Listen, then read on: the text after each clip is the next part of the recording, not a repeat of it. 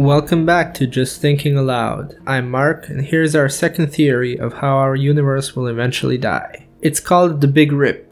As we all know, the universe is constantly expanding, and the speed of its expansion is increasing. For unknown reasons, new space is created everywhere equally. The space between galaxies expands, so they move apart. The space inside galaxies also expands, but here gravity is strong enough to keep them together. In the Big Rip scenario, the expansion accelerates up to a point where space expands so fast that gravity can't compensate for it anymore. Firstly, the galaxies are torn apart, then black holes, stars, planets, etc. At some point, the universe will expand faster than the speed of light. Even atoms would now be affected, and they would just disband. No particle in the universe can interact with anything when space is expanding faster than light. The universe would then dissolve into countless particles that won't be able to touch anything else in a weird, timeless universe. How depressing.